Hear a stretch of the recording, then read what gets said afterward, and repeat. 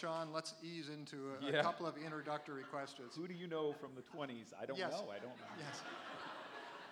Sean had never heard of either Roy Rogers or Wild Bill Hickok either, much less his sidekick. And I'm trusting the impersonation you did was subpar at best. No, it was spot on. Okay.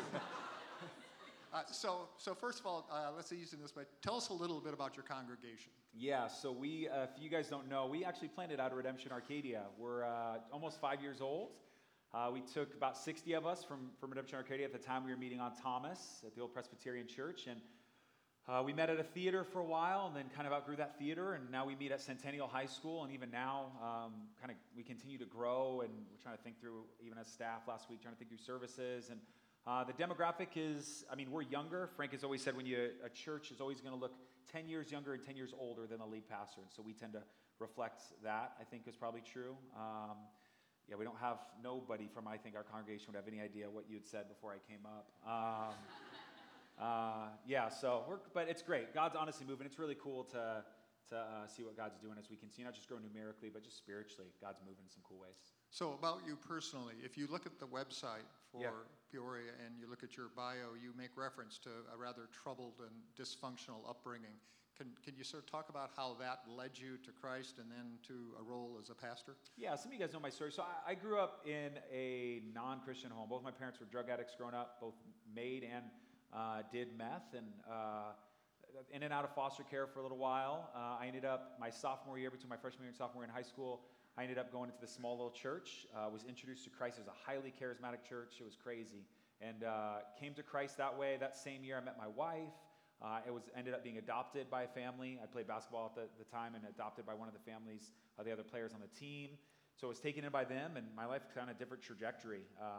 Ended up going to, that charismatic church closed, so I ended up going to another Assemblies of God church that was there for 10 years, was a pastor on staff for 8 of them. And it was just from there, essentially what took place was, started to just run into not just theological differences, but I think, we'll just leave it, just differences. And ended up working at a vitamin company while I was at Redemption Tempe for a while, and then for a couple years here at Arcadia, did that as well. So kind of did that, and then full-time the last year, I did a 3-year residency here. The last year of my residency, I was full-time here to go plant Redemption Peoria. So one of the questions, sort of an inside baseball question, I think people are always curious about, since we have 9 congregations, what's it like to be part of a cabal of 9 senior pastors that get together and talk about things? Are you guys competitive? Is it a close-knit group? Yeah, super competitive, yeah. The way that I described it, and I said this in first service, and I'll just say it again, you got to think of it not in a cliche family way, but think of names when it comes to family. So you have your kids, they have all the same last name, but they're different individuals, right? So however they interact, they may be different, but they reflect your last name, and I think that's true. Each lead pastor brings something different to the table. Coming from Arcadia, there's just a different culture there, not just with the leadership, but just Peoria is different from Arcadia. And so when it comes to competition, they're really, I'm not saying this, there's just none of that. The reality is we get to celebrate the differences. Frank does things differently than I would, and vice versa. And I mean this, I love the way that we get to be different in that. And so not much competition. We're all pretty much all athletes though, so probably there it could be on our sinful days, but yeah. I know Peoria is better than Arcadia, but it's not like a competition. It's not like a competition, it's just we're better. He gets bolder in these statements the more we get into the Third service. service, I'm just yes, the kingdom of God will arrive at Peoria. Yes. So, if you've ever talked to Frank at all about Peoria and about Sean, you'll notice he is very fond of Sean. He sometimes refers to him as the son that he wished he'd had. So tell me about your relationship with Frank. Yeah, so, it's interesting. When I came to Redemption Church, just in general, my experience with leaders and pastors was the classic 40-yard fake out. So the tradition that I got saved into was the man of God. He's a holy man of God, and it's just it is what it is. And the closer you got to him, you realize this dude's not as legit as he says he is, right? His devotional life is not as serious as the way he knows Scripture, the way he treats people wasn't. That was just my experience. It's not true for everyone. That's just my experience. And I brought that baggage to Redemption Church. And so when I started a residency at Arcadia, I think I projected a lot of that on Frank and kept my distance. But what came to be true was the exact opposite.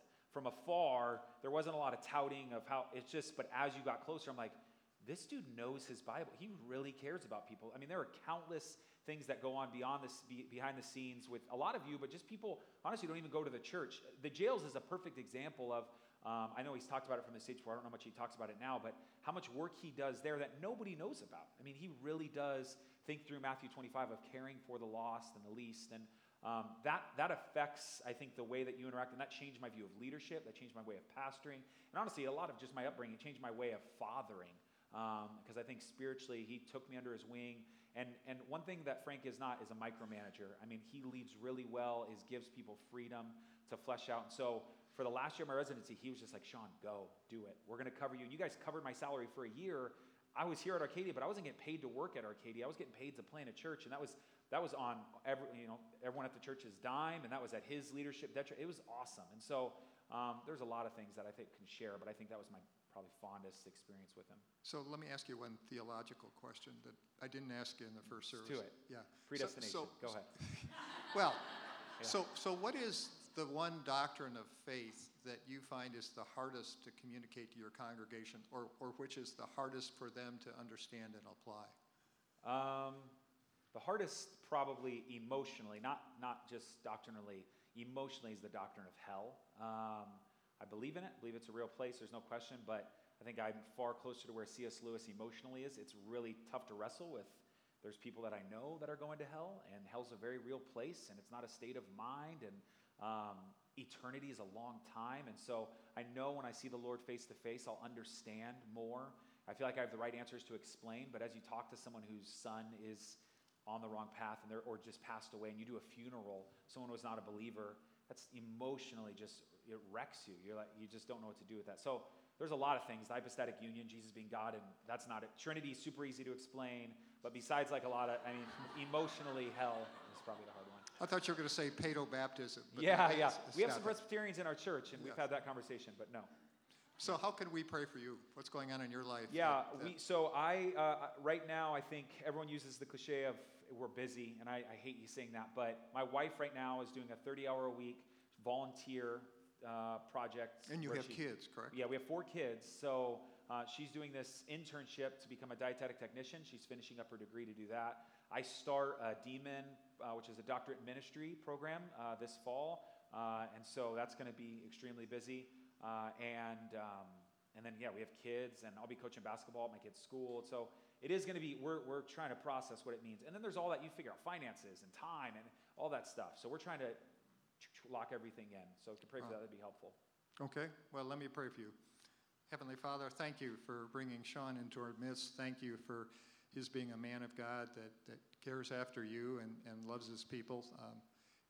As he leaves here today, let him know that he goes with our best wishes and prayers that he stays strong and grow in his knowledge and love for God, for God's word, for God's people, that he have a double-down commitment to his shepherding and his pastoring, that you'll give him the strength and wisdom and discernment that comes from the Holy Spirit to enliven his work, and that you help him with time management, that the busyness of the world not intrude on the one true purpose that he has in life, and let him know always that he's loved and encouraged and supported by his congregation in Peoria, but by Big R and all the other congregations as well. And we ask these things in your son's name. Amen. Amen. So now would you stand for the reading of the word, please?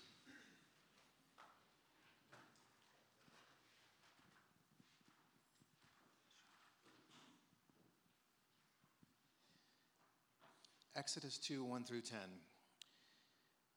Now a man from the house of Levi went and took as his wife a Levite woman.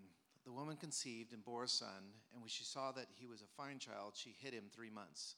When she could hide him no longer, she took for him a basket made of bulrushes and daubed it with bitumen and pitch. She put the child in it and placed it among the reeds by the riverbank. And his sister stood at a distance to know what would be done to him. Now the daughter of Pharaoh came down to bathe at the river, while her young woman walked beside the river. She saw the basket among the reeds and sent her servant woman, and she took it. And when she opened it, she saw the child, and behold, the baby was crying. She took pity on him and said, "This is one of the Hebrews' children." Then his sister said to Pharaoh's daughter, "Shall I go and call you a nurse from the Hebrew women to nurse the child for you?" And Pharaoh's daughter said to her, "Go." So the girl went and called the child's mother. And Pharaoh's daughter said to her, "Take this child away and nurse him for me, and I will give you your wages." So the woman took the child and nursed him. When the child grew up, she brought him to Pharaoh's daughter, and he became her son. She named him Moses because, she said, "I drew him out of the water." This is the word of the Lord. You may be seated. Thanks, Sean. Steve, great job. Appreciate that.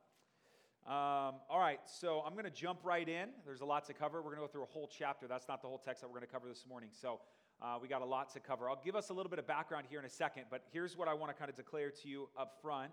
I think I'm going to argue that Exodus 2 at its core is a response, okay? It's a response from God to what happens in Exodus 1.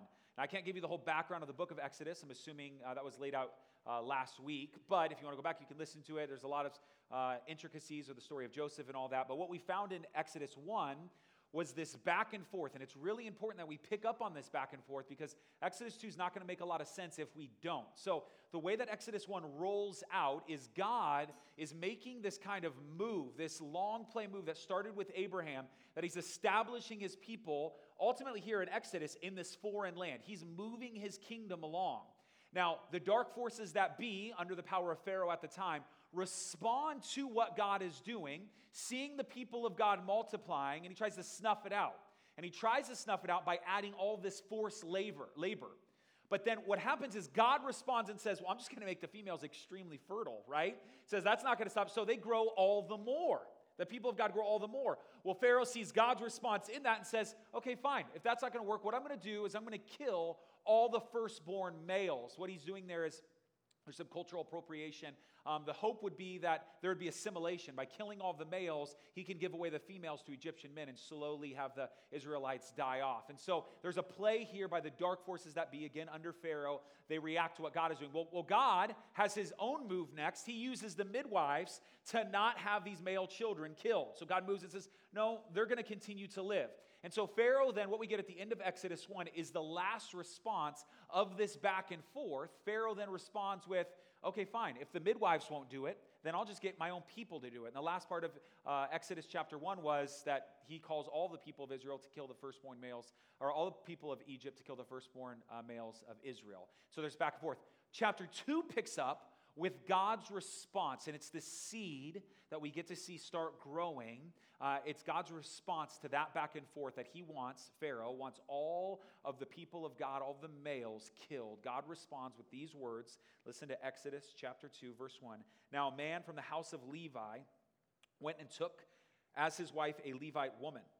The woman conceived and bore a son, and when she saw that he was a fine child, she hid him 3 months. Now, the story has been going really fast in Exodus 1. It was like 400 years, a period of time, a long time. What we're going to find today, for some reason, God wants that narrative to slow down and almost go at certain points minute by minute, hour by hour. And so we're supposed to hone in on this child. This child is God's response. Now, the way that I feel most comfortable teaching through a long narrative, because we're going to cover a whole chapter, is I'm just going to go verse by verse. I'm going to try to pull out some cool little tidbits and all that stuff that you can go, see how this connects, see how that connects. And as we go through that, then what we'll do is at the end of 2, I want to zoom out and go, okay, well, if chapter 1 is about a back and forth, what's chapter 2 about? If chapter 1 is about this battle, then what's chapter 2 ultimately about? And so that's the hope. So I'm going to go through some of these things. So again, we have the story, God's response. Let's start with verse 1 and 2.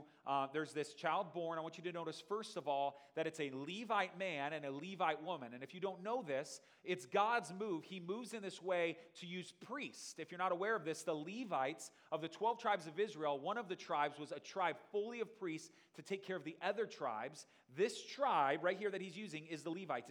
It's those priests. And so God uses the Levites to have this son be born. This mom has this son, 3 months old, goes, hey, I can't hide this baby anymore. And so she has to make a move, right? Because all of the people of Egypt are trying to kill the firstborn, or the males in general, of the people of Israel. So we have in verse 3. When she could hide him no longer, she took for him a basket made of bulrushes and dabbed it with bitumen and pitch. She put the child in it and placed it among the reeds by the river bank.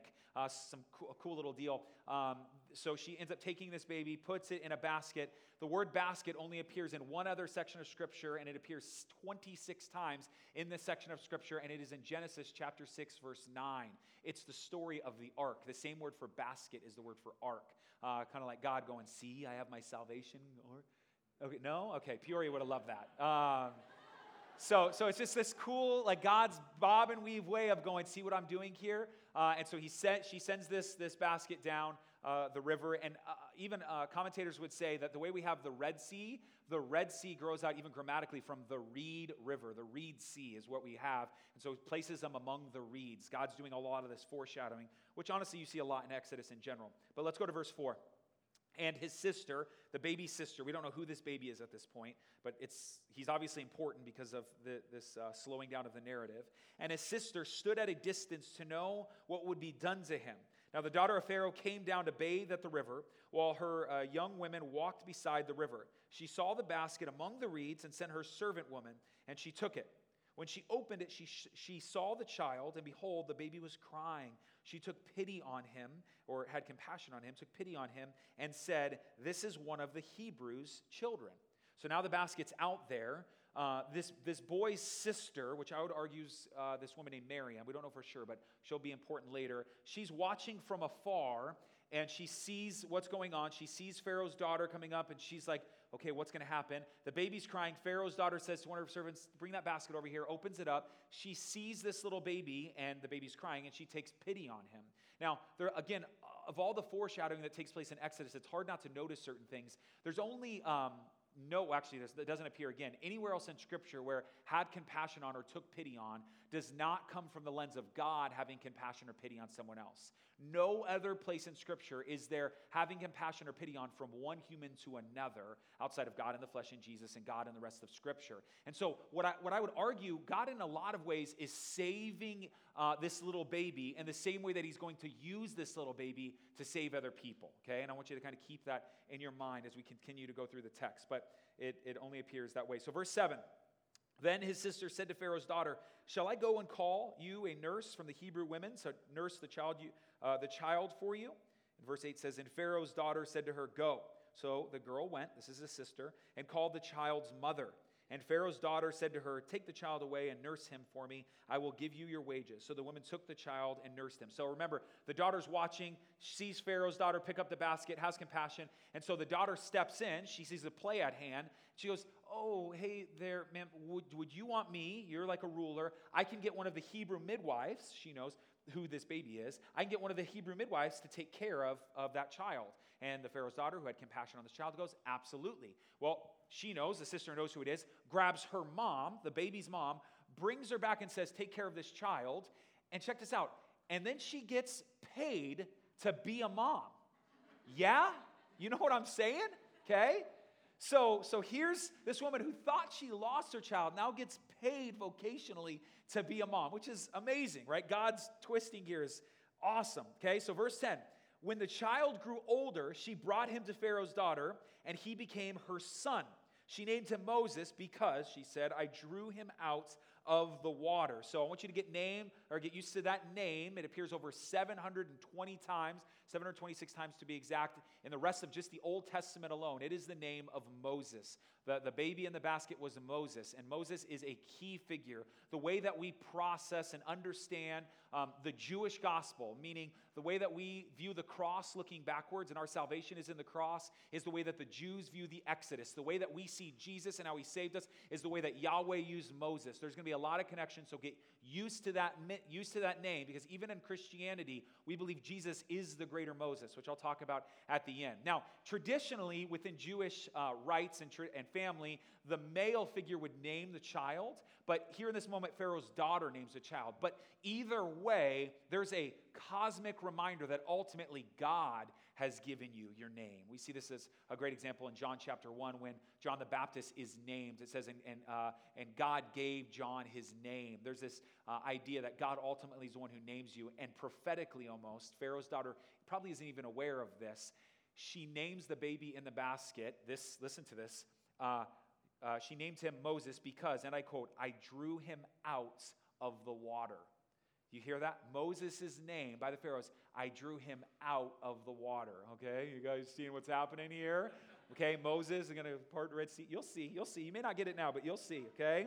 Just amazing foreshadowing here. She's not aware of this at this time. So God is doing all this. Okay, so now eventually we're going to reach this baby becomes a grown man. So some years have passed.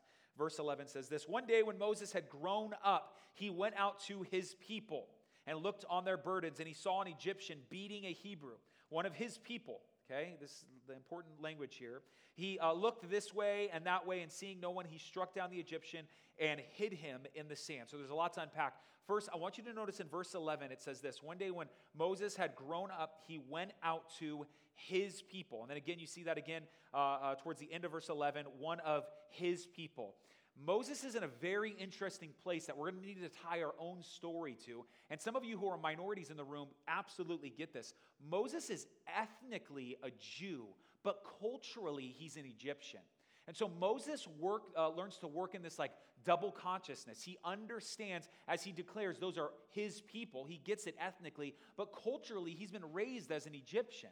Now, he sees, as he's looking out at his people, he sees this Egyptian beating this man. He then responds and beats the Egyptian to death, and he hides his body in the sand. A few things about this text that just to be aware of. Every other time this idea of brutally beat, is used in the Old Testament, it's always used with something in the hand. So, for example, David and Goliath with a stone, when Saul tries to kill David with a spear. You see this in 3 or 4 other accounts where there's something used. So my best guess is this Egyptian was probably whipping this Israelite. Moses sees this and uses something, a club or a rock, and hits this Egyptian. It goes too far and he kills him. Okay? Now, the other thing I want you to be aware of Moses' attitude, Stephen in Acts 7 actually conjures up this story, and he leaves out the part that where Moses kind of peeks out the doorway, seeing this going on, and sees nobody around, and so he goes after the Egyptian. We actually attribute ill motive to Moses there. I would contend that what's actually happening is Moses is looking out, he's seeing what's going on, and he looks around, and no other Israelite is responding, so he takes things into his own hands. Okay, it's not as malicious. It's not to say he wanted to be seen with hitting an Egyptian, but I think it was far more, no one else is going to respond, fine, I'll do something about it. He puts himself as this rescuer, okay? So, let's keep going, lots to cover there. Let's go to verse 13. This man is now dead in the sand, so we have the next day. Moses killed somebody, let's see what he does this next day, right? Verse 13, when he went out the next day, behold, 2 Hebrews were struggling together. Moses can't get a break, everyone's fighting. And he said to the man in the wrong, why do you strike your companion?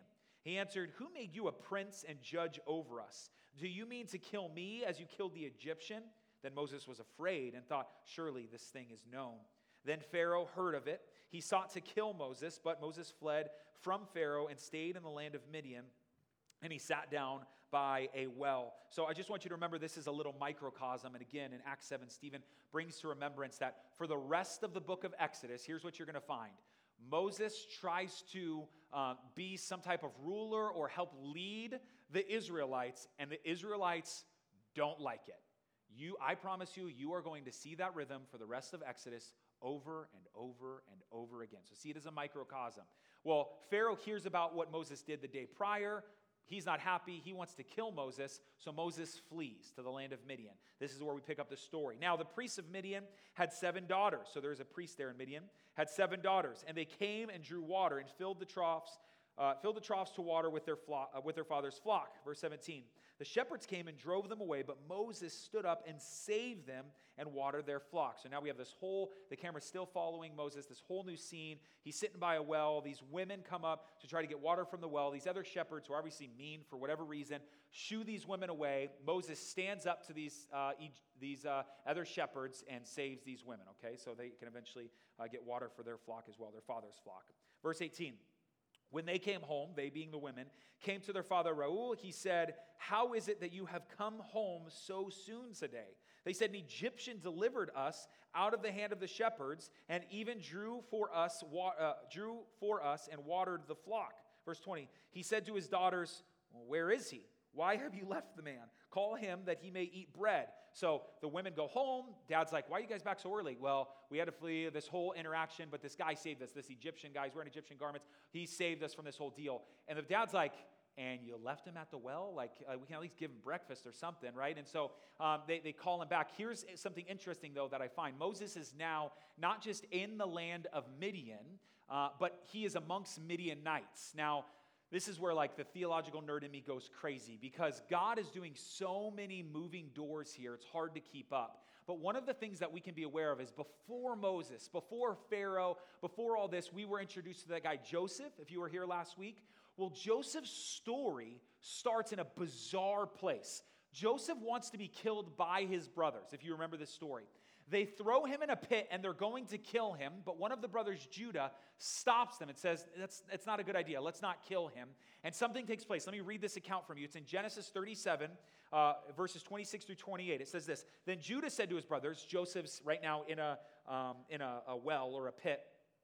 Judah says to his brothers as they're about to kill him, what profit is it if we kill our brother and conceal his blood? Come, let us sell him to the Ishmaelites and let our hand be upon him, for he is our brother, our own flesh. And the brothers listen to him. So they're about to kill him. Judah says, let's not kill him. Let's sell him, right? Let's sell him as a slave. Listen to verse 28. Then Midianite traders passed by, and they drew Joseph up out and lifted him out of the pit. Okay? So the reason we're in Egypt is because Midianites brought Joseph to Egypt. The reason we're in Midian is because Moses fled from Egypt to the Midianites. Oh, you see what I'm saying? That's crazy. That's crazy. I mean, yeah, okay. Verse 21, and Moses was content to dwell with the man, and he gave Moses his daughter Zipporah. Verse 22, she gave birth to a son, and he called his name Gershom, for he said, I have been a sojourner in a foreign land. So there's a few things to observe. So now Moses ends up taking one of the Midianite priests, which we'll find he has a few different names, his daughter, Zipporah. He ends up marrying her, having a child, and he names the child essentially on his experience, which is important because there's a few things that go on. Number one, Moses is doing something that's not very Yahweh-ish. Moses does not love the idea that a different religion would marry with a different religion. That's not racist. It has nothing to do with racism or being. Yeah, it has nothing to do with races. That has everything to do with faiths. This is what Pharaoh was ultimately trying to do. He was trying to kill off the Israelites by having all of them, their faith would disappear because the men are gone, have the Egyptians give their hand over to the Israelite women. And now, right now, Moses is marrying a woman who is not Jewish. And so there's something there. But more than that, what I want you to see is as we look at this encounter, Moses has fled and he sits there, and the language that's used is he's content. He's content where he is. And it's important because he says, I was drawn out of a foreign land. Again, walking in this double consciousness, Moses at this time in his life recognizes the only place he's ever known is Egypt. That's his home. He's away from his home. What we're going to find in the book of Exodus is if you ask Moses 15, 25 chapters from now what his home is, he would call the foreign land Egypt. Okay, and so there's a moving here away from paganism to some form of Yahwehism, right? To follow this Judaism. And I want you to track that because that's important. So let's stop there. Okay, let's stop there. There's a few other verses we're going to read, but I want us to zoom out and see in the same way chapter 1 is this response, and chapter 2 is a response to this battle that's going on in chapter 1. What's the thread that we can see? And as I look at chapter 2, I think it's clear that God, the seed that God plants here, is clearly a seed of rescue. What we see happening again and again is Pharaoh's daughter rescues Moses. Moses rescues this man who ends up killing the Egyptian. Moses then rescues these women who end up having the shepherds flee. There's this continued posture of rescuing. Now, the reason that's important is the camera has been tracking with Moses all of chapter 2. As a matter of fact, without chapter 2 of Exodus, try to read the book of Exodus sometime without chapter 2. You're going to be like, who's this Moses guy? We have all of his backstory summed up in this chapter. But the very end of chapter 2, God reminds us of something. He reminds us, amidst seeing this Moses figure that ultimately will be a hero, he turns the camera and he brings the lens back to Egypt, almost as a declaration of, as Moses is here and he's content, God goes, yeah, but I still have a people over here suffering. And the language that's used, listen to this in verse 23, during those many days, this has been a long time. Moses has had kids at this point. During those many days, the king of Egypt died. So Pharaoh dies. The people of Israel groaned because of their slavery and cried out for help. Their cry for rescue from slavery came up to God, and God heard their groaning. God remembered his covenant with Abraham, with Isaac, with Jacob. God saw the people of Israel, and God knew. So there's a few things. So the people of Israel cry out. It doesn't even say explicitly that they cried out to God. Can we just acknowledge that? It says they just cried out. Numbers and Kings actually say they cried out to God, but we don't have that here. So just the word cried out. Number two, that God remembers. I just want to be clear. It's not that God had forgotten about his people. It's not like, oh, I forgot something's on this stove. It's far more like, no, he's part of this story, and he adds in, he's using this anthropomorphic language, this man-made language for us to understand. God's not done. He has a story that he's continuing to connect things to. And that's why he brings up Abraham, Jacob, Isaac, Jacob, and Joseph. But more than that, here's what I want you to catch. Amidst following the track of Moses, there is a people suffering, and God hears it. Now, I wish I could unpack this Hebrew word to its fullest extent. It's hard because, well, Steve gave you an example that you didn't know. Let me give you an example you might know. So this is like you're listening to Jimmy, but you don't hear Jimmy, okay? That's White Man Can't Jump. So if you don't know that, that's just on you, okay? So this is the idea that it's not just like he can hear moans and cries coming up. It's far more like when my two oldest, Corbin and Titus, they're 11 and 9 now, when they were little, like babies, and you'd put them down in their crib for a nap time, they're like weeping, wailing as if the world's going to end, right? And they're, mama, mama. Now, I'm good with it. I'm like, yeah, they're going to be fine. They need to take a nap. They're crying. Let them cry themselves to sleep. Candace is like in the fetal position in our Papa-son chair, like, my heart is breaking, right? And I'm going, they're going to be fine, right? Okay? Candace is not just hearing their cries, she's feeling their cries, right? Now, I may not be able to understand that, but what we get in this word that God hears their cries, not just these, he hears it audibly, he has a sense of feeling. Listen to the other verbs that you can see. It's not that he just hears. Listen to the other verbs. He hears, he remembered, he saw, and he knew. Look at verse 25. God saw the people of Israel, and God knew. I mean, can we step away from Exodus 2 for a second? I have no idea where you are on your journey, but if Exodus 2 is accurate, wherever you are, it could be like in a great place, but maybe it's not. Maybe it's the loss of a child or the loss of a family member, the loss of a job, or just the daily grind of existing. You feel like this temptation, this voice to go, he doesn't know, he doesn't care. And yet here's this declaration, hear me, he sees you. He sees you. And he knows. What I find so interesting in the theological timeline of the Bible, it's not just Yahweh from afar saying he knows. This is where we have to begin to plug into Jesus. It's not just a God who sees and he knows. Yeah, you know what it's like. Jesus ends up entering into suffering. God, who sees his people suffering, enters into suffering. He feels frustration with the Pharisees. He's angry at the hypocrisy around people who are marginalized and poor. He continues to have empathy on people who are suffering. He enters into that. As a matter of fact, in Hebrews 2, listen to how the God who sees, who hears, as he becomes flesh, describing Jesus, listen to how Hebrews 2 describes him. For it was fitting that he, talking about God the Father, for God the Father, for whom and by whom all things exist, and bringing many sons to glory, should make the founder of their salvation, you're the their salvation, us, make our salvation, the founder being Jesus, making Jesus the founder of our salvation, perfect through suffering. God the Father doesn't just say, man, I see you, I'm trying to understand. He enters into that by the declaration of becoming perfect through suffering, fully understanding by fully experiencing. He goes on because he's not even done there. Listen to this, verse 11. For he who sanctifies and those who are sanctified all have one source. That is why he's not ashamed to call them brothers. So he's not just from afar. Jesus then enters on the scene and goes, listen, we're siblings. Nobody knows your family history and your story, the grit of being beat by your father like your siblings do. And now in this moment, there's a recollection that Jesus knows not just what it's like to see the suffering of his people, he knows what it's like to suffer with them. He enters into it. But he's still not done. Listen to verse 14.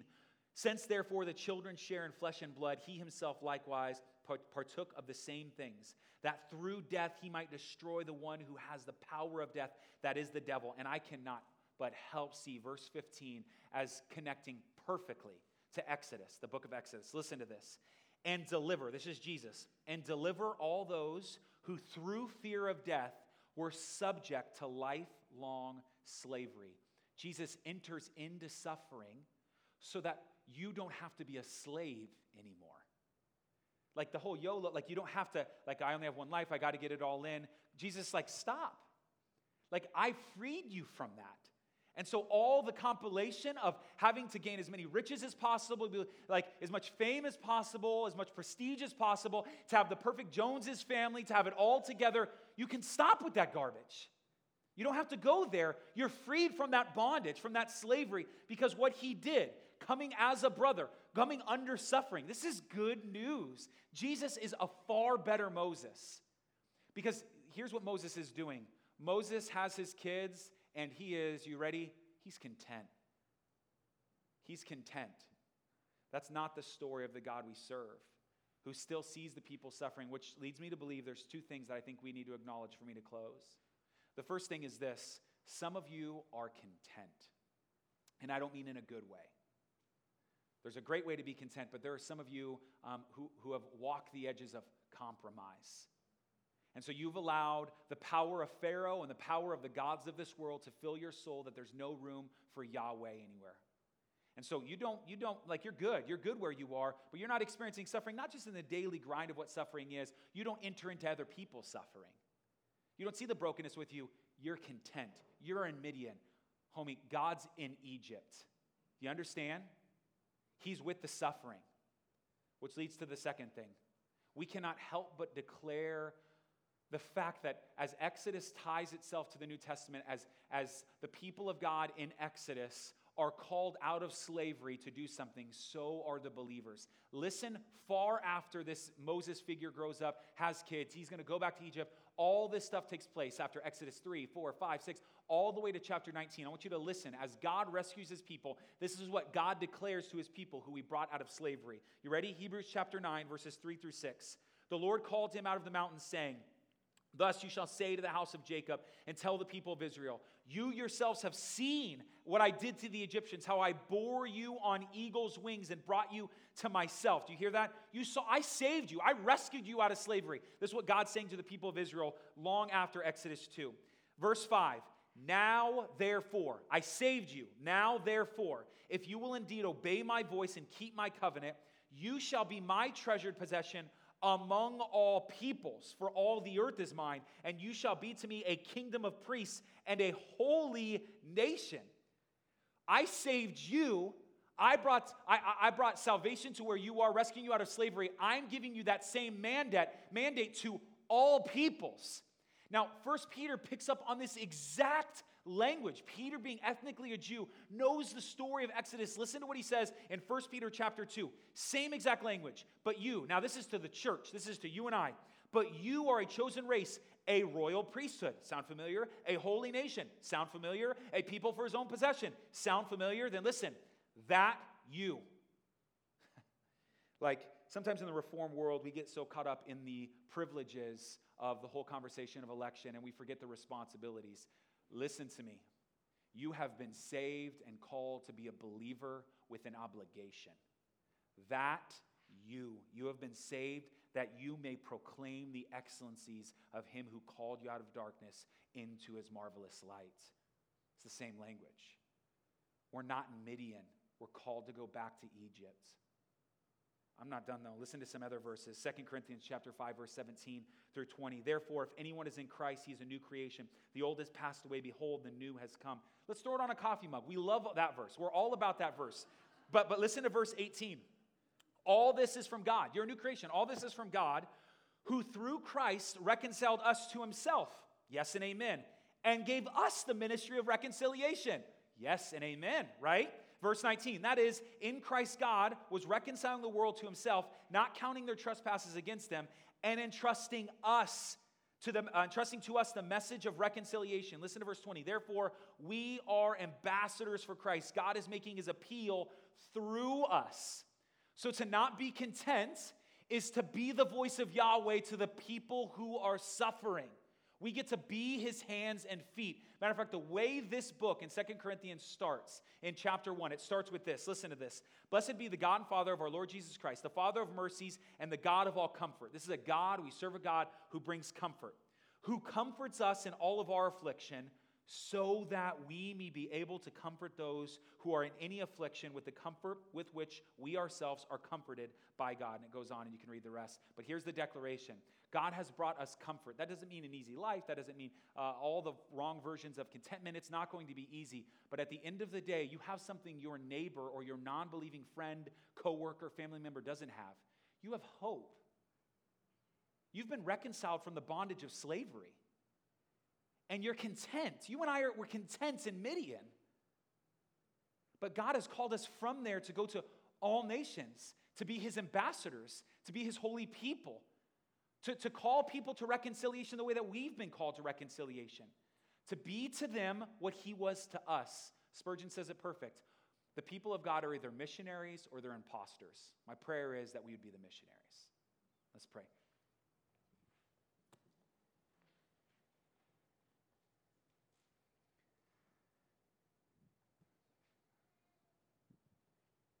Spirit, fill our hearts with insane amounts of gratitude right now. So many of us were saved later in life that we can remember very vividly where we were before we met you, the mess we were, the family dynamic we came from, how much we even hated you, and yet here we are. So I pray, Spirit, permeate our hearts now with gratitude. And then, Father, I pray that you would send your Spirit to move us with that gratitude towards a people who don't have very many things to be grateful for. That you would move us as a missionary people towards the suffering in Egypt, towards the pagan lands, towards our neighbors, our co-workers, that we would be ambassadors for you, Jesus. Let us do this well. Father, thanks for saving us. Thanks for being so good to us when we were not grateful, when we were not faithful. Thank you for Exodus 2 and the reminder that it is. We love you, Jesus. We need you. It's in your name we pray. Amen.